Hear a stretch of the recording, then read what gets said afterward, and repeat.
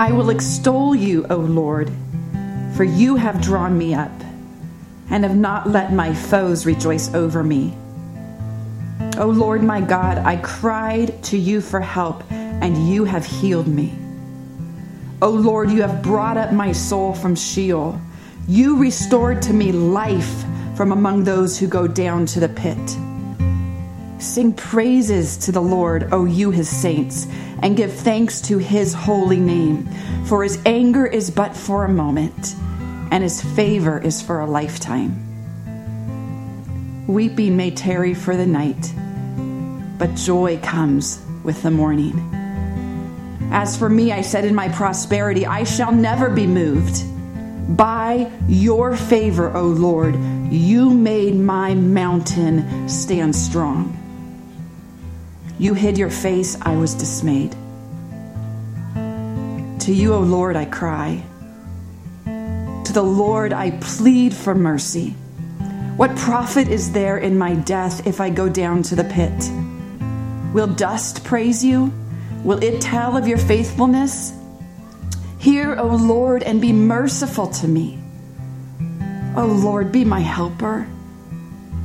You have turned for me my mourning into dancing. You have loosed my sackcloth and clothed me with gladness, that my glory may sing your praise and not be silent. O Lord my God, I will give thanks to you forever. Psalm 30. We read that yesterday morning. I think it was February 6th was yesterday morning.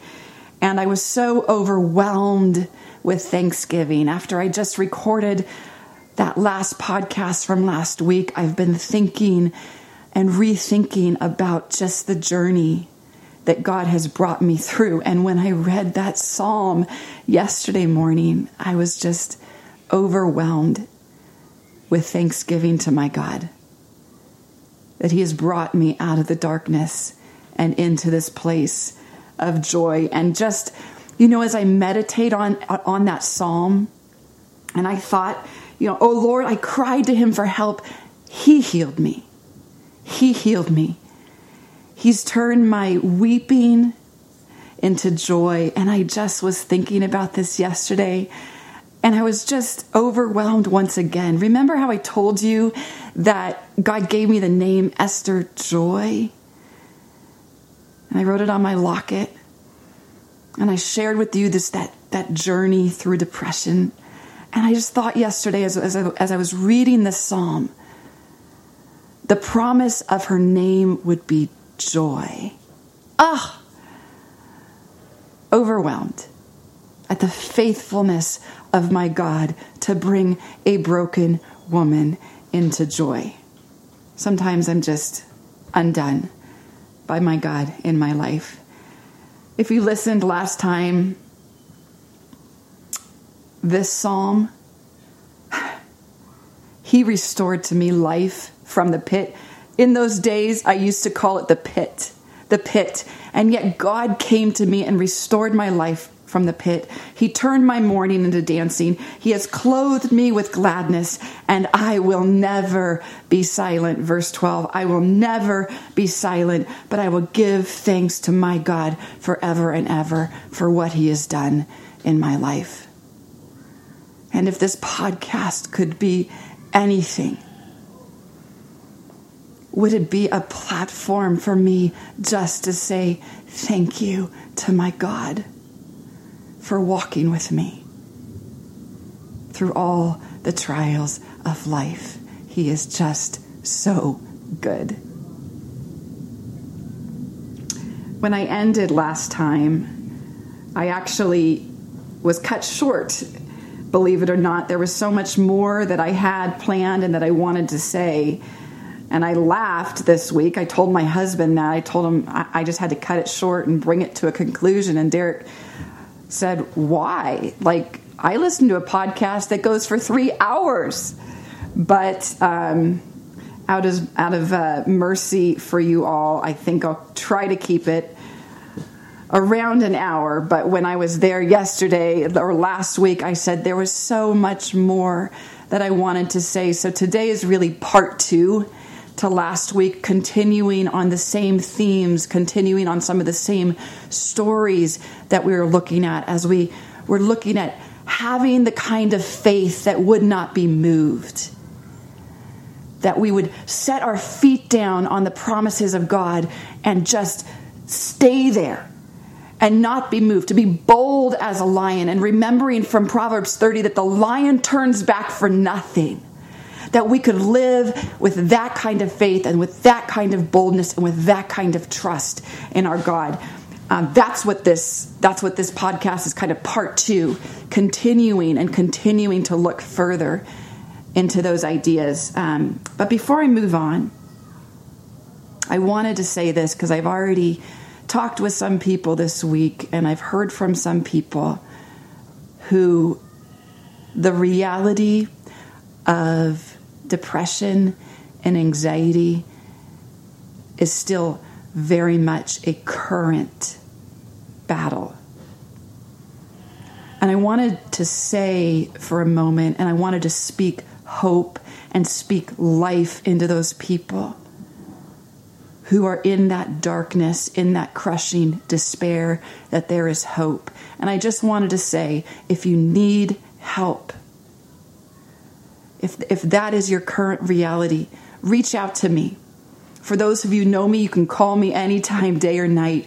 Text me. You can reach me on Facebook, or you can reach me at Growing Strong at MV Ranch. It's all on the bottom of the podcast. But don't fight the battle of depression alone. It's just too all-consuming. And I just wanted to reach out a lifeline that if that is where you are, there is hope. So I wanted to start there, but some of the questions that I've gotten this week is, how do I grow that kind of faith? We're looking at these men who exemplified faith in impossible situations where the mountains were just so huge. And sometimes we look at their lives and say, I don't know how to do that. How do I do that? I got one comment from a gentleman that said, I just don't even know what that looks like. I wish I had something to trust God with, but I don't. And so as I mulled over these questions in my mind, I wanted to do this part 2. And really what I wanted to do is take you back to that Biola classroom that I was in all those years ago, where I first sat with a professor who just blew my mind. Because the faith that I saw in the Bible, I saw in this man's life as well. And I didn't see that before. But I looked at his life and I saw a faith that was real, like we talked about last time, a faith that I could sink my teeth into. And I said, I want that. I want that kind of faith. And he taught us and he instructed us how to get it, and he lived by example. So I wanted to do that. And in order to do that, I'm going to take you exactly where he took me. Let's see. I graduated from high school in 1992. So this was 29. I was a freshman in college. This was 29 years ago when I sat in Professor Stratton's classroom. And he took us where I'm going to take you today, to the story of David and Goliath in 1 Samuel chapter 17. You see, because last time we were looking at the faith of Abraham and Noah, and we're going to pick up right where we left off last time, but we're just going to take it a step further. And the question that arises is, how did Abraham have the kind of faith? See, we saw that he believed God. We saw that he believed God and it was counted to him as righteousness. But where did he get the kind of faith that says, I can sacrifice my son on the altar? Like, I will obey God no matter what. As a parent, there's no other act of faith like this in the Bible. There's none. And we think and we ponder, we think, how could he do that? Where did he get the kind of faith that you could say, yes, God said, Abraham, go to the mountain that I will show you, and there I want you to sacrifice my son. And he says, okay. And he gets up and goes. Where does that kind of faith come from? Well, King David in 2 Samuel or in 1 Samuel 17 is going to teach us. And this is the story of David and Goliath. And it's the same kind of a question. We think, how did David have the kind of faith to slay a giant when every single other member of the army of Israel ran away and fled, shaking in their boots when they saw this man? He was just a boy. And all these other grown men heard the call, heard the challenge of Goliath, and they fled. Where does that kind of faith grow? He's going to show us. Look with me at, we're going to give some background here at chapter 17. And he says this. Actually, Goliath says this. He says, choose a man for yourself. So if you picture among yourselves, you and I have all, we've all seen old war movies when the battle lines are drawn and the two armies are facing each other and then they charge. So this is what is happening. They're on the battlefield. There's the Philistines on one side and the Israelites on the other side. And while they're facing each other, Goliath, the giant, comes out and he makes these remarks. He says, choose a man for yourselves and let him come down to me. This is in verse 8. Verse 9, if he is able to fight with me and kill me, then we will be your servants. But if I prevail against him and kill him, then you shall be our servants and serve us. And the Philistines said, I defy the ranks of Israel this day. Give me a man that we may fight together. And when Saul and all Israel heard these words of the Philistine, they were dismayed and greatly afraid. So you have this battle. The battle lines are drawn. And Goliath comes out, and it says he came out day after day, making the same request. Send me a man. I'm going to fight. And whoever wins that one battle will be the servants of the victor. And he's doing this day after day. Meanwhile, David isn't there. He's a shepherd home with his dad. His job wasn't to go fight the giants in war. His job was to care for the sheep at home with his dad. He was a boy. So his dad said to him, his dad Jesse said, hey David, you know, your brothers are out fighting in this war. I want you to go check on them. Bring me a report back. I want to know how they're doing. So he kind of put together a care package in a sense, and he sent them some food and some snacks like you would think, you know, we would even do today if we send a care package to someone. And he left. And as he was going out, when he got there, he heard Goliath's chant. He heard him roaring to the people of Israel, said, send me a man. Who's going to fight me? And David walks up, and all the men of Israel, verse 24, and all the men of Israel, when they saw the man Goliath, fled from him and were much afraid. All of them. Now, last week, we talked about the faith of Noah and Abraham. And we talked about how with Noah, God looked around and he saw there was no one around. It was just a wicked generation.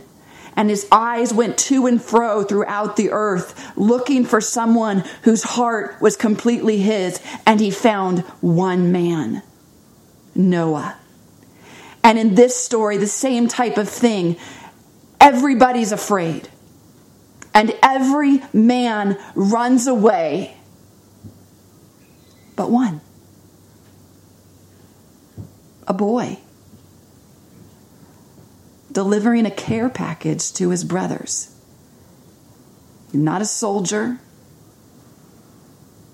Some of his brothers, the Bible describes as large and were big. David wasn't like that. He was just a boy, delivering a package from his dad, seeing how his brothers were. But he heard the voice of Goliath, and he said, "Who's going to take care of this guy?"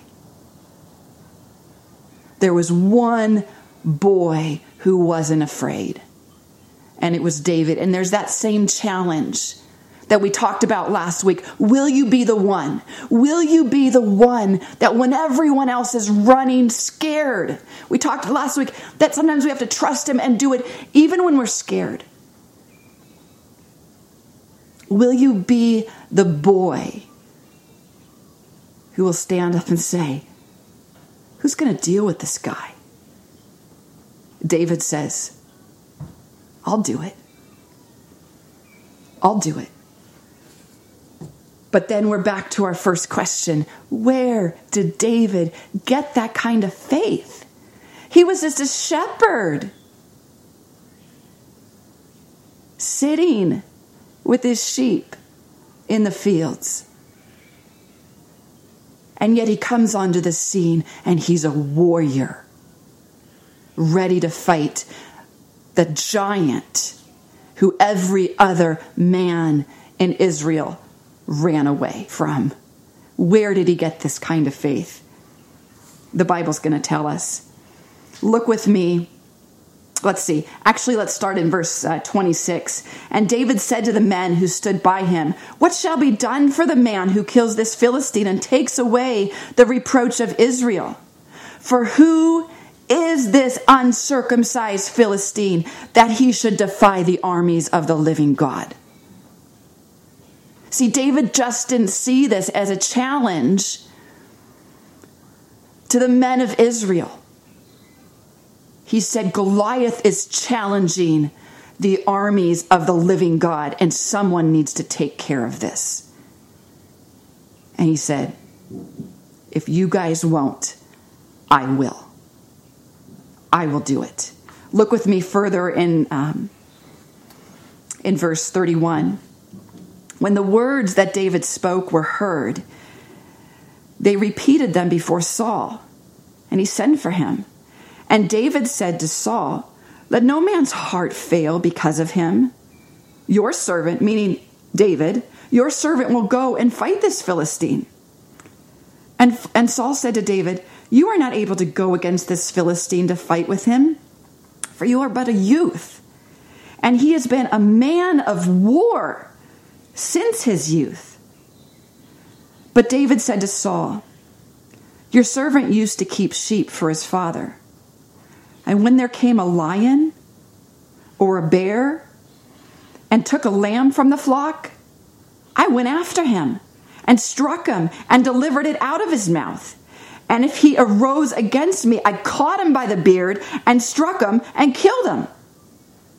Your servant has struck down both lions and bears, and this uncircumcised Philistine shall be like one of them, for he has defied the armies of the living God." And David said, "The Lord who delivered me from the paw of the lion and from the paw of the bear will deliver me from the hand of this Philistine." And Saul said to David, "Go, and the Lord be with you." Professor Stratton read us this story, and I will never forget him teaching on it. You see, the answer to the question of how David got that kind of faith, how Abraham got that kind of faith, and how we get that kind of faith is simple. It grows. It grows in us.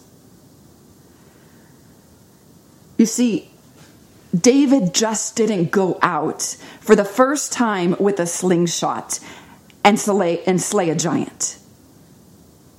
He had spent years in the wilderness with the sheep. And I'm going to use my imagination and say, I bet he had been slinging a slingshot since he was a boy.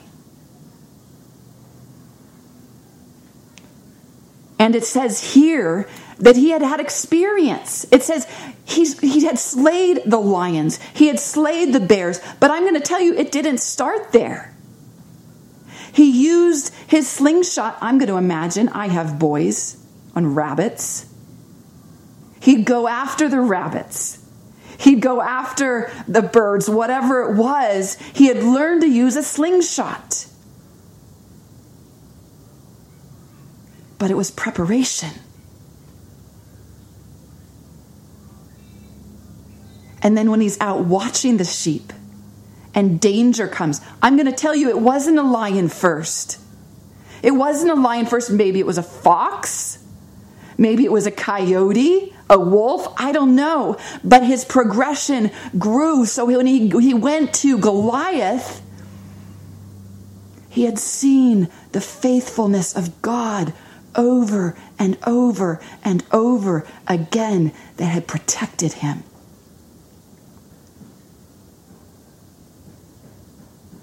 We can look in the Psalms and know the heart of this shepherd. David would have hours and hours out, and he would meditate on the goodness of the Lord. And danger would come, and don't you know that he trusted in God?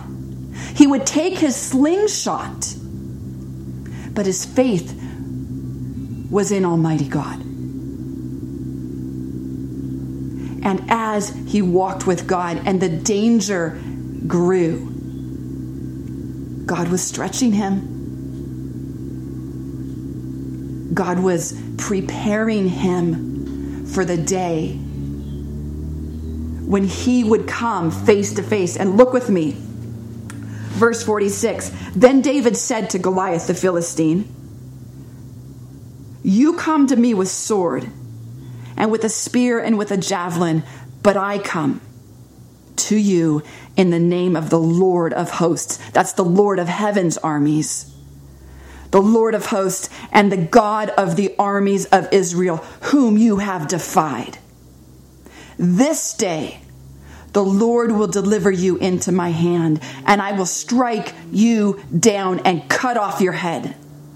And I will give the dead bodies of the host of the Philistines this day to the birds of the air and to the wild beasts of the earth, that all the earth may know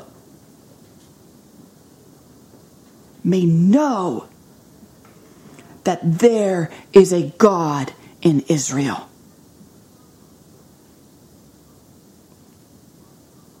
That they may know. That word to know is yada. It's that, we've talked about it before in the New Testament, gnosko, where we know by personal experience because he's saved us.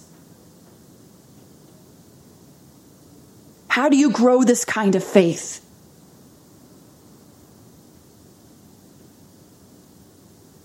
You start small. You start right where you are, no matter what it is, and you put your foot down. And you choose to not be moved.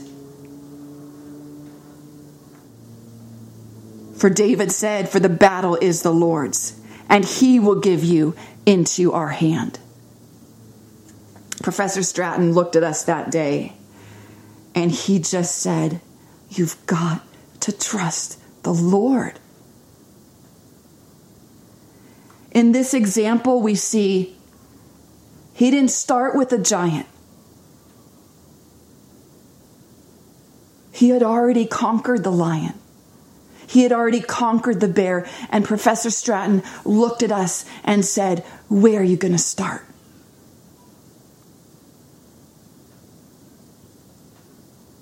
Wherever your faith is, you start there. You go out. He challenged us. You go out of my classroom today and you find something and you set your foot down and you trust God no matter what. You stand on the promises of God. I'm telling you, I walked out that day and I thought, okay, I'm not at a lion. No, I'm not there yet. I'm not at a bear. And I'm certainly not at a giant. God, could you give me a rabbit? A mouse? I don't know, spider. I mulled this over and over in my mind, and I says, God, would you give me a way? Show me a way to trust you. I want that kind of faith. I want the faith that I see in Professor Stratton. And I want the faith that when everyone else runs away, I would stand up and say, the battle is the Lord's, and I will not run away.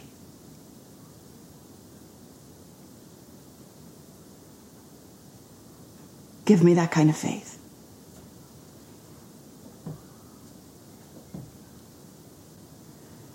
Give me that kind of faith. I mulled this over in my mind over the next days, just asking God to give me circumstances with which to trust him, that I might build my faith, that I might grow strong in my faith and be that kind of woman for God. And last week I shared about my story with depression.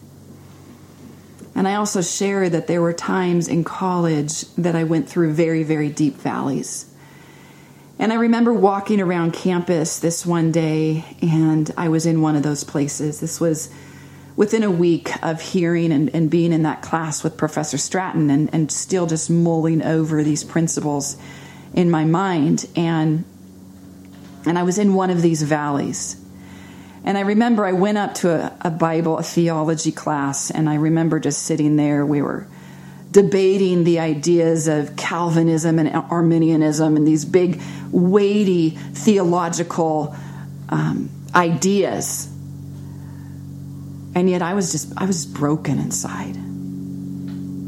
I couldn't think about Calvinism and the 7 points and all of that. I was literally just at a breaking point. I was just really struggling with some relationship issues, and I just felt like at any moment I was going to burst into tears as I was sitting in this class. And as I went to grab out my textbook, I realized that I didn't have my keys. Now, if you're a college student, this is going to make a lot more sense to you. Of course, it's frustrating, especially when we're already in the valley, just when a simple frustrating thing comes up.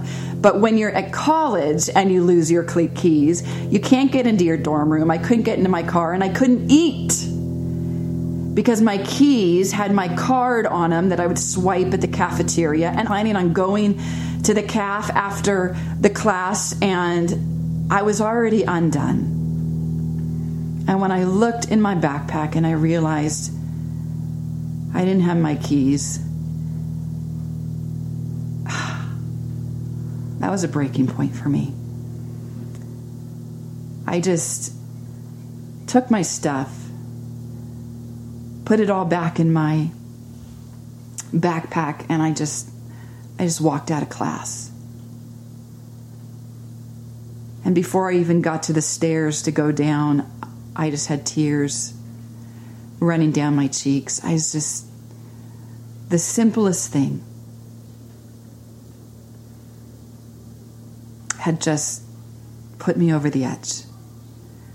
But as I was going down the stairs, the story of David and Goliath and Professor Stratton's challenge just came back. You got to trust him.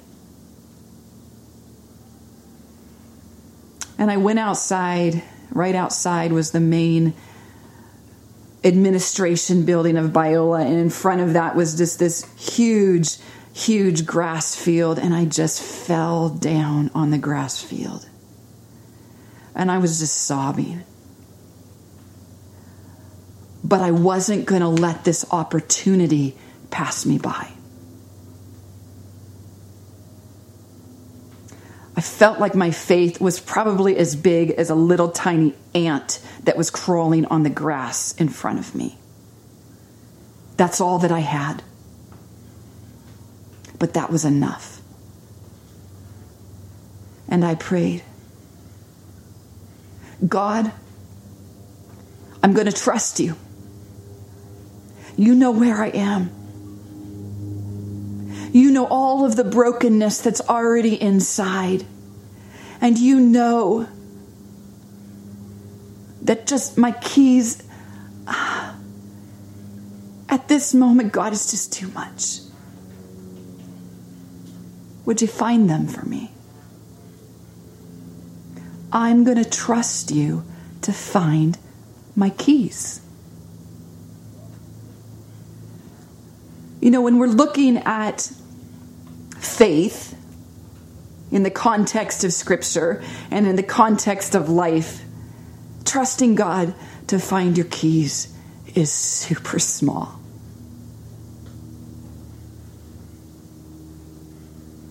I didn't care. I stood up and I put my foot down and I said, God, would you find my keys? I'm going to trust you. Stood up, wiped myself out, looked around like, oh my goodness, who's watching?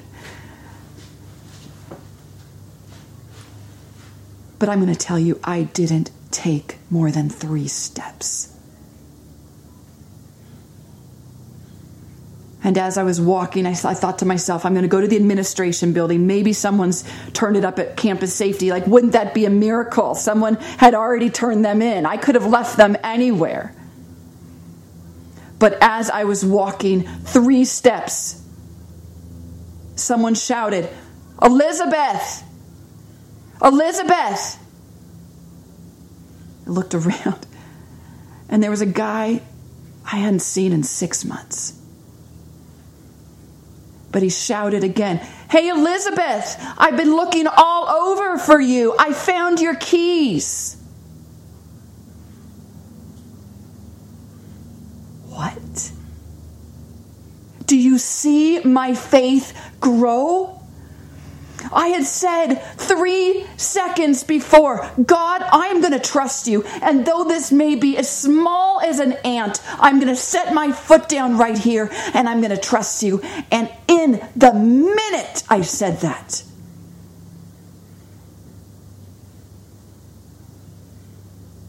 he fulfilled his word to me. He found me.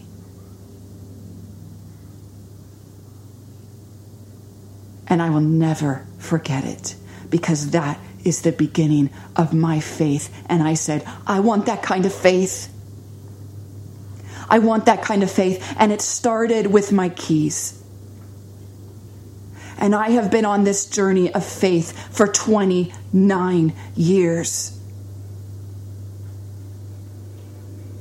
And he's never let me down. But he grows our faith. He grows our faith. And I'm not squashing ants anymore. I don't even know what I'm up to. But I have seen him. And this is what walking with God is all about. I have seen him. And he has been so intimate and so personal with me that I know him. I know my God in whom I trust, and he has never let me down. And if he can find my keys,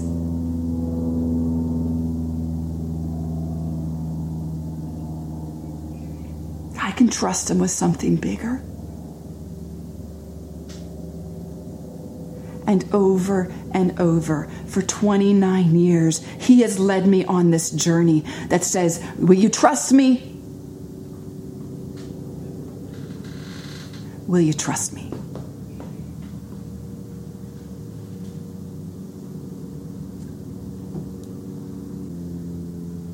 These stories that we're reading, they're not just childhood stories. They were meant for our instruction. When we look at David's faith, we think, how did it grow? Let these stories teach you. So with these things in mind, we go back to the story of Abraham. Back to Genesis 22, where we think, how did this man have the faith to offer up his son? How did he do it? And the answer is because it grew. Because it grew. It says in verse 22, after these things, God tested Abraham and said to him, Abraham. And he said, here I am. He said, take your son, your only son Isaac, whom you love, and go to the land of Moriah and offer him there as a burnt offering on one of the mountains which I shall tell you.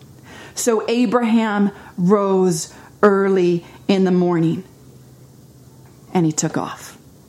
My paraphrase. But this verse starts with, after these things.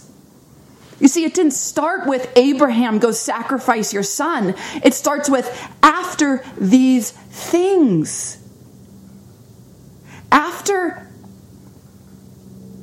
he's walked with God all these years. After the lion of faith. After the bear, he finally gets to Goliath. In a sense. After these things. You see, up until this point, we see that Abraham believed God. But now we're going to see God test Abraham. And this is so important. Because this is what faith is all about. How do we know that Abraham had faith? How do we know that he believed God? The answer is because we see him do it. It's evident by the way he responds to God's test. And this is so important to understand. Because God is not only going to call us to believe him, he will call us to obey. And obedience is the proving ground of faith. We see it in Abraham. We see it with our eyes that Abraham believed God. How? Because he was willing to sacrifice his son. Listen. The scriptures say in the book of James that even the demons, Satan himself, believes in God.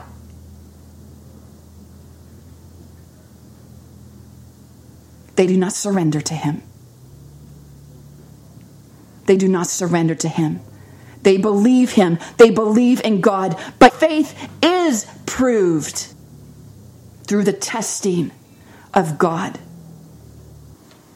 In James chapter 2:22, we see this perfectly. It says, you see that faith was active along with his works, and faith was completed by his works.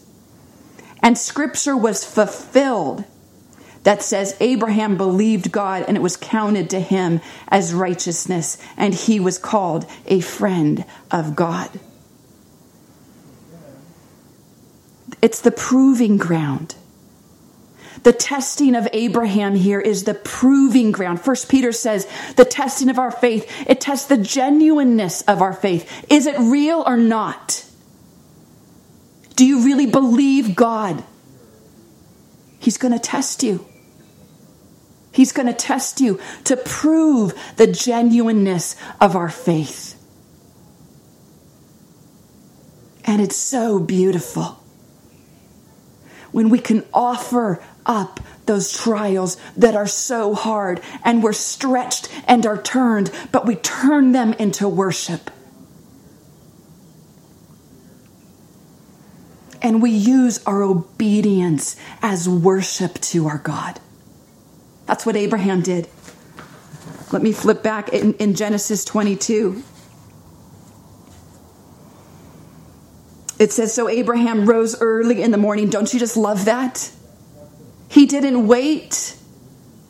You see, if you and I wait a couple days, we're going to start playing tricks in our mind. When God says something, get up and do it.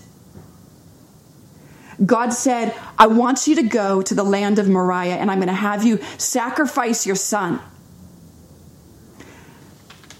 And Abraham rose early in the morning, saddled his donkey, and took his 2 young men with him and his son Isaac. And he cut the wood for the burnt offering and arose and went to the place of which God had told him.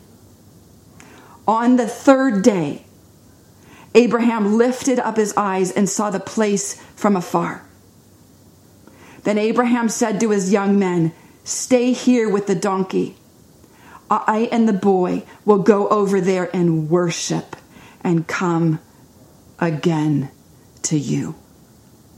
Abraham's obedience was an act of worship. And don't forget that. When everything is so hard, and you choose to trust, and you choose to obey whatever God is calling you to do, though it's killing your soul, it's worship.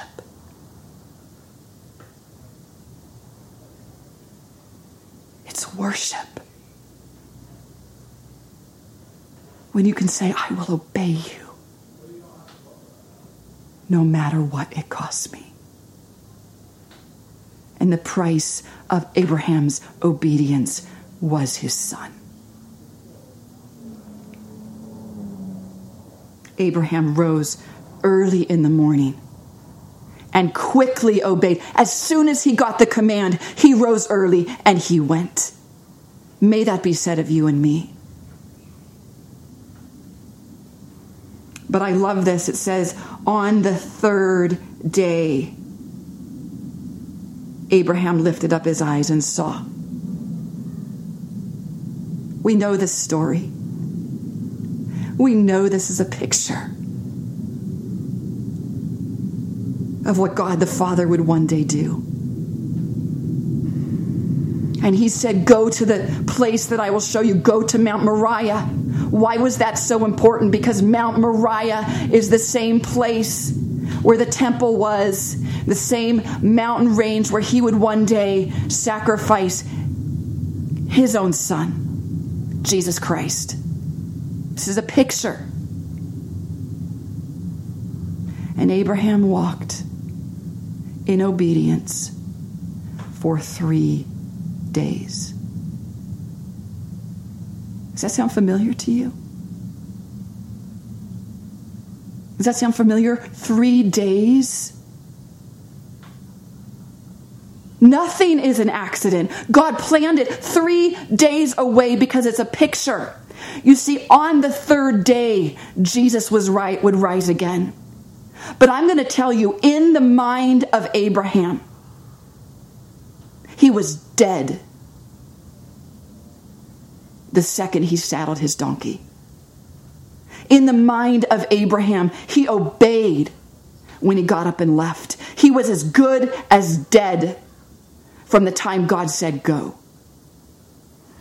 And it was the 3rd day that God would give him back because of his obedience.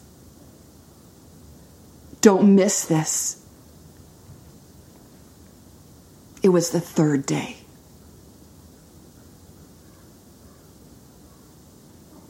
But he said, I and the boy will go over there and we will worship and we will come back. How did Abraham have that kind of faith?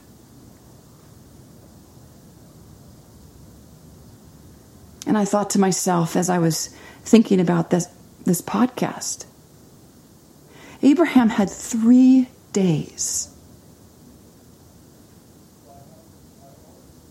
What was he thinking about as he walked?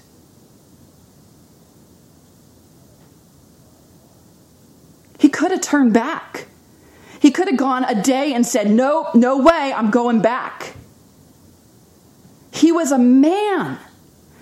You know he was thinking. You know he was mulling things over in his mind. But God gives us a glimpse. And this morning, sometimes scripture just overwhelms me. And sometimes I just get, Carol and Caleb came in this morning and I said, I'm literally, my mind is bursting this morning with what God is doing here. He's showing me what Abraham was thinking. Look with me. Book of Hebrews. This is for our instruction and for our encouragement. By faith, Abraham, when he was tested, offered up Isaac. And he who had received the promises was in the act of offering up his only son, of whom it had been said, "Through Isaac shall your offspring be named." He considered the fact that God was able even to raise him from the dead, from which, figuratively speaking, he did receive him back. Okay, so I was thinking about this. So I'm thinking, he had 3 days, and what was he thinking, and what was he dwelling on? And I looked at this verse in Hebrew, and it says, he considered. Well, what does that word mean? As Abraham was walking, he was considering something in his mind. He's thinking about something. What is he thinking about? That word considered, I wrote it down in my Bible because I never wanted to forget this. It means to reason to a logical conclusion. So Abraham is walking 3 days. And all the time he's mulling over and he's reasoning in his mind to a logical conclusion. It means to reckon inwardly, to count up, to weigh the reasons, to consider, to take account, to weigh, and to meditate on. Abraham was reasoning, he was meditating, and he was drawing conclusions. And you want to know what conclusion he came to? He's going to raise him from the dead. If I slay my son, God will raise him from the dead. Period. Because God has said, through Isaac, all of the families of the earth will be blessed. But he'd walked with God. It was impossible. It was completely impossible for Isaac to even be born. Abraham had tried to do it another way. He had messed up. He had failed.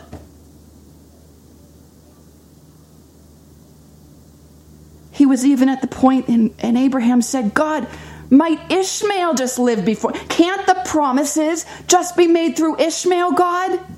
Why do we have to make this so difficult? God said, no. Through Isaac, all of the families of earth will be blessed. Through Isaac, the son of promise. It won't be a work on your own, Abraham. It will be through Isaac. And as he walked and he thought and he considered, he came to a logical conclusion. And that conclusion was, he'll raise him from the dead.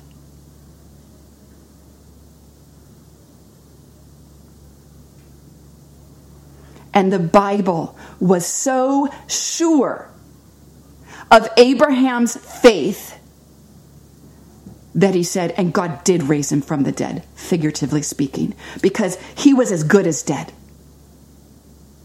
And if God Almighty says he was as good as dead, you can guarantee that boy was as good as dead.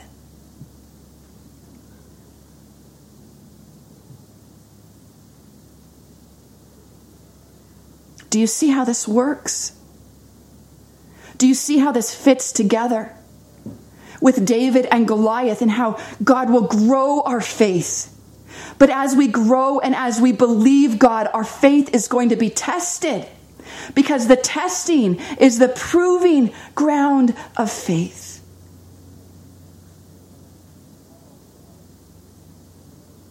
And in the testing, we come to know that God is faithful. Abraham considered these things. We have to change the way we think. We have to change the way we think. The battleground starts in our mind. Turn with me to the book of James. You see, we're going to see this testing as we get into the book of Exodus, where we're reading right now, over and over and over again. God is going to test the Israelites' faith. He's going to test them to see if they would obey him, to see if they really believed him. I'm going to say faith that isn't tested isn't faith at all. But it's through the testing of our faith, through the fire, that we come forth as gold. Abraham believed God, and it was credited to him as righteousness. But that faith, that belief, was tested, and he came forth as gold. And we are no different from Abraham. The book of James says, "Count it all joy, my brothers, when you meet trials of various kinds. For you know that the testing," same thing, the testing of your faith produces steadfastness. And let steadfastness have its full effect, that you may be perfect and complete, lacking in nothing. This word, I was looking at this, it says, count it all joy. Some versions say, consider it pure joy. Listen to what it means. It means what goes before or in front, like a leader in battle or a governor, something that's in the forefront, leading you. Or what is the leading thought in one's mind? What is the leading thought? Abraham was considering these things. And what was the forefront in his mind? What was leading his thoughts? He can raise them from the dead. He came to a logical conclusion. He can raise him from the dead.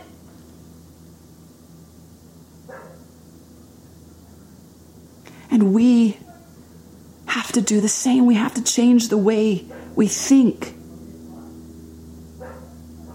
Romans 12:2 talks about this. Let me turn there real quick.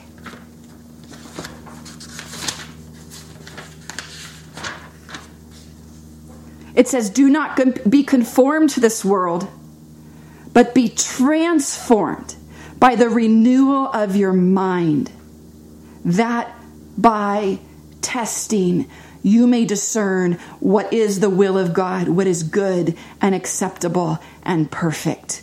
We've got to be transformed in our minds. That word is a metamorphosis. It's like a caterpillar changing into a butterfly. It has to be completely transformed. And here in the book of James, count it all joy. The leading forefront in your mind is that these trials that come, I'm going to count it as joy. What does that mean? How do I count my trials as joy? I looked that word up and it stunned me. It comes from the word, that word joy there comes from the word grace. And the word grace is so beautiful in its translation. It's so beautiful. It's talking about God extending himself forward to mankind. It says it's like he's leaning forward to give himself to mankind. Leaning forward to give himself away. I have this picture in my mind. God says we are saved by grace. But when I think of being saved by grace, the book of Exodus says we're saved by his outstretched arms. You see, his arms were outstretched on the cross. But we're saved by grace. He has these outstretched arms and he's leaning forward, extending himself. That's what grace is, to save us. He's offering us himself. It's his extension, leaning forward to save us. And joy is simply this: grace recognized. When we count it all joy, we're looking at our situation and we see that God has extended his arms and he's leaning forward, offering himself to us to save us. And joy is recognizing that grace. By grace you have been saved. He's giving himself away. I can count this trial as joy. This is going to be the leading thought in my mind because he's going to do something here. And he tells us what he's going to do. When you meet trials of various kinds, you know that the testing of your faith produces steadfastness. And that steadfastness must have its full work. And listen to what these words mean. Steadfastness means to remain under, to have endurance, to remain under the challenges God allots in your life. It's going to make you strong. These trials are going to make you strong. And you're going to look them in the eye and you're going to say, I slayed that lion. And I slayed that bear, and now this giant is coming. Why are you able to slay the giant? Because God has created in you a steadfastness of trusting in him. And it says, let this steadfastness have its full effect. And this is so important. Because God is producing in us this steadfastness, but it says, let it have its work. Let it do its work.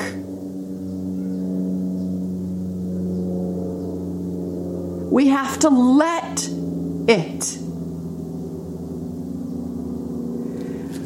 You see, we have a choice in this. Just like Abraham, he had a choice.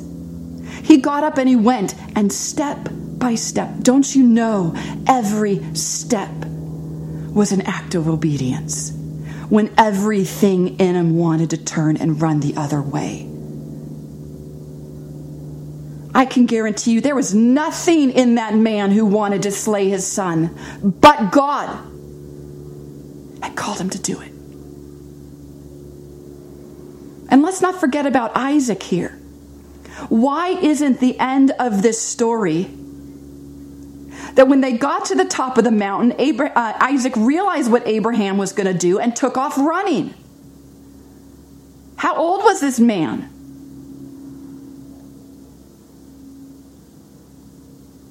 Isaac willingly. He knew his father had trained him well. He knew the promises of God, and he laid down his life, knowing full well God was able to take him back again. And so we, like Isaac, like Abraham, have a choice. Will we let the trial do its work? It's a choice. I was talking to a friend recently who's just been going through such hard times, just agonizing times. And she says, but you know what, Elizabeth? I'm stronger. I'm stronger. I don't respond the way I used to respond. See, she's grown. And that's what God does. He doesn't start with the giant. He's going to start and he's going to ask us to obey. And as we slay each trial, and as we walk with him in that intimate partnership, we surrender to him, we walk with him in that intimate partnership, our faith grows and he calls us to further obedience. But he's creating in us that steadfastness. And it says it's going to have its full effect. That means it's going to work. It's going to accomplish something. You can trust it's never doing nothing. It's never for nothing. But we have to let it.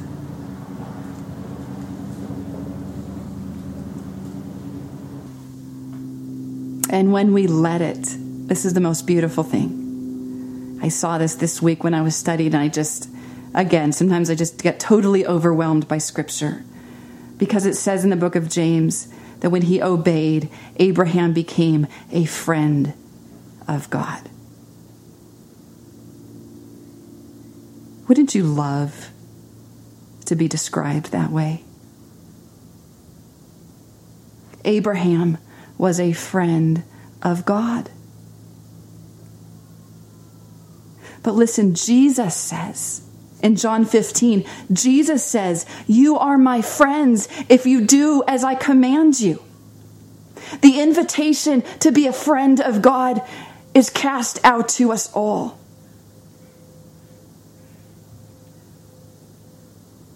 Abraham was a friend of God, and I love this week in Psalm 25:14. It says, the friendship of the Lord is for those who fear him, and he makes known to him his covenant. And that word friendship there, I love this. That word friendship could also be translated intimate counsel. And you put them together in this way.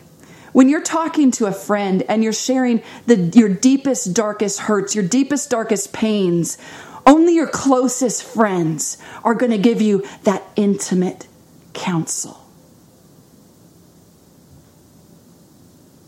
And Psalm 25:14 says, the friendship of the Lord is for those who fear him.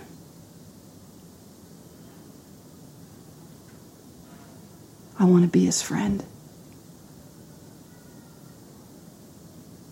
I want to obey him. I want my world, my life to be proven. I want people to look at me like I looked at Professor Stratton and say, there's a woman who believes God. There is a friend of God.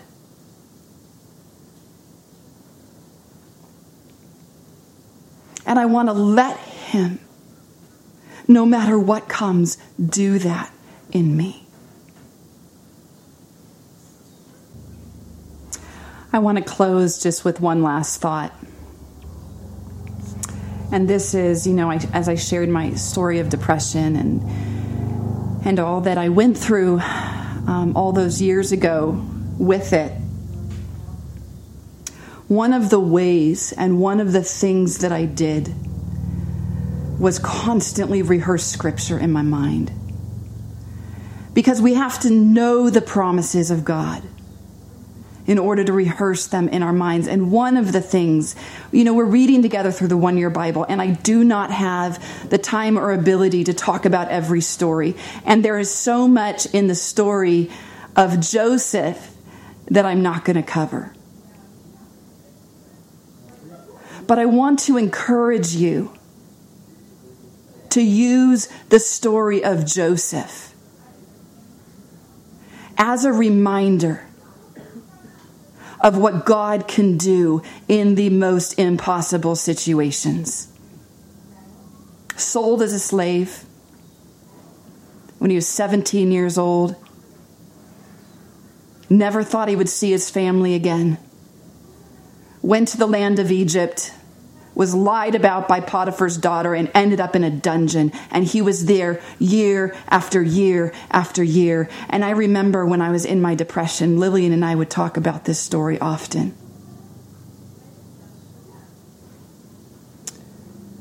And one of the things we would always say is you never know what God is going to do in a day. You see, Joseph didn't know. Here he was in a dungeon year after year after year. And I'm going to tell you, their jails were not like ours. This was a dungeon in the land of Egypt, the ancient land of Egypt. And he had been there for years, forgotten about, sold as a slave by his brothers. And what he didn't know one day as he woke up there is that the very next day he would be second in command in the land of Egypt. He didn't know that. And I'm going to tell you, as you walk through these trials, you have to change the way you think. And may it ever be in your mind that you never know what God is going to do in a day. And no matter how bad it is, listen to what we can learn from the life of Joseph in chapter 45. His brothers came to him. This is after, at the very end of the story, his brothers came to him and says, "And now, do not be distressed or angry with yourselves because you sold me here. For God sent me here. God sent me here before you to preserve life. For the famine has been in the land these last 2 years, and there are yet 5 more years in which there will be neither plowing nor harvest. And God sent me here. And God sent me before you to preserve for you a remnant on earth, and to keep alive for you many survivors. So it was not you who sent me here, but God." And that's a hard reality to grasp. But I'm going to tell you, if you can reframe your mind to think in biblical ways, if you think with the Bible, no matter what comes. In James it says, there's going to be various trials. And God is saying all of these things, no matter what comes, they're the testing of your faith. Let me put it this way. No matter what comes, it is from God. We've got to change the way we think. God sent me here. But he was doing something that was so big and so huge. And he was saving for himself the people of Israel, because through them one day would come a Messiah. And through that Messiah would be a kingdom. And that kingdom is made up of people like you and me who look at God and say, I will surrender. I will surrender all. And I want to walk with you in friendship.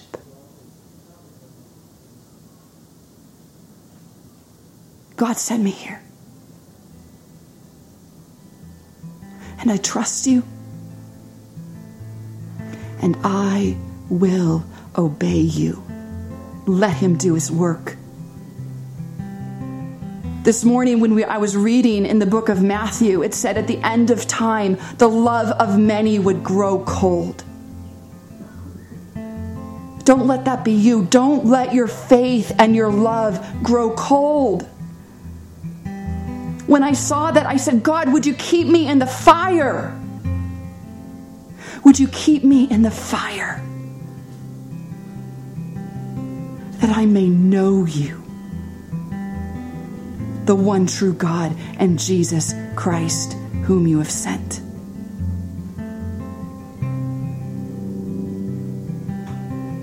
So this is my challenge. Take an inventory of your life. Where are you?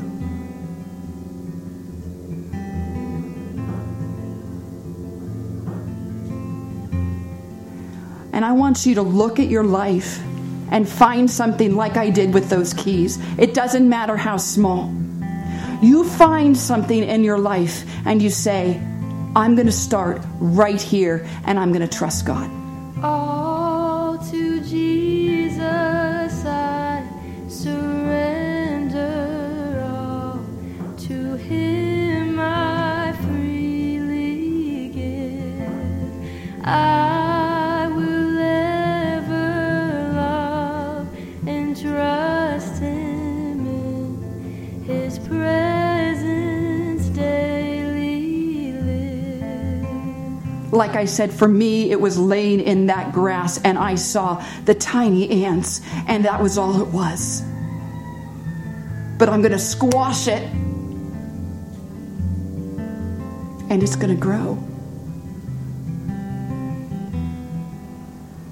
And the eyes of the Lord look to and fro throughout the earth, looking for the hearts of those who are completely his, and he will strongly support them.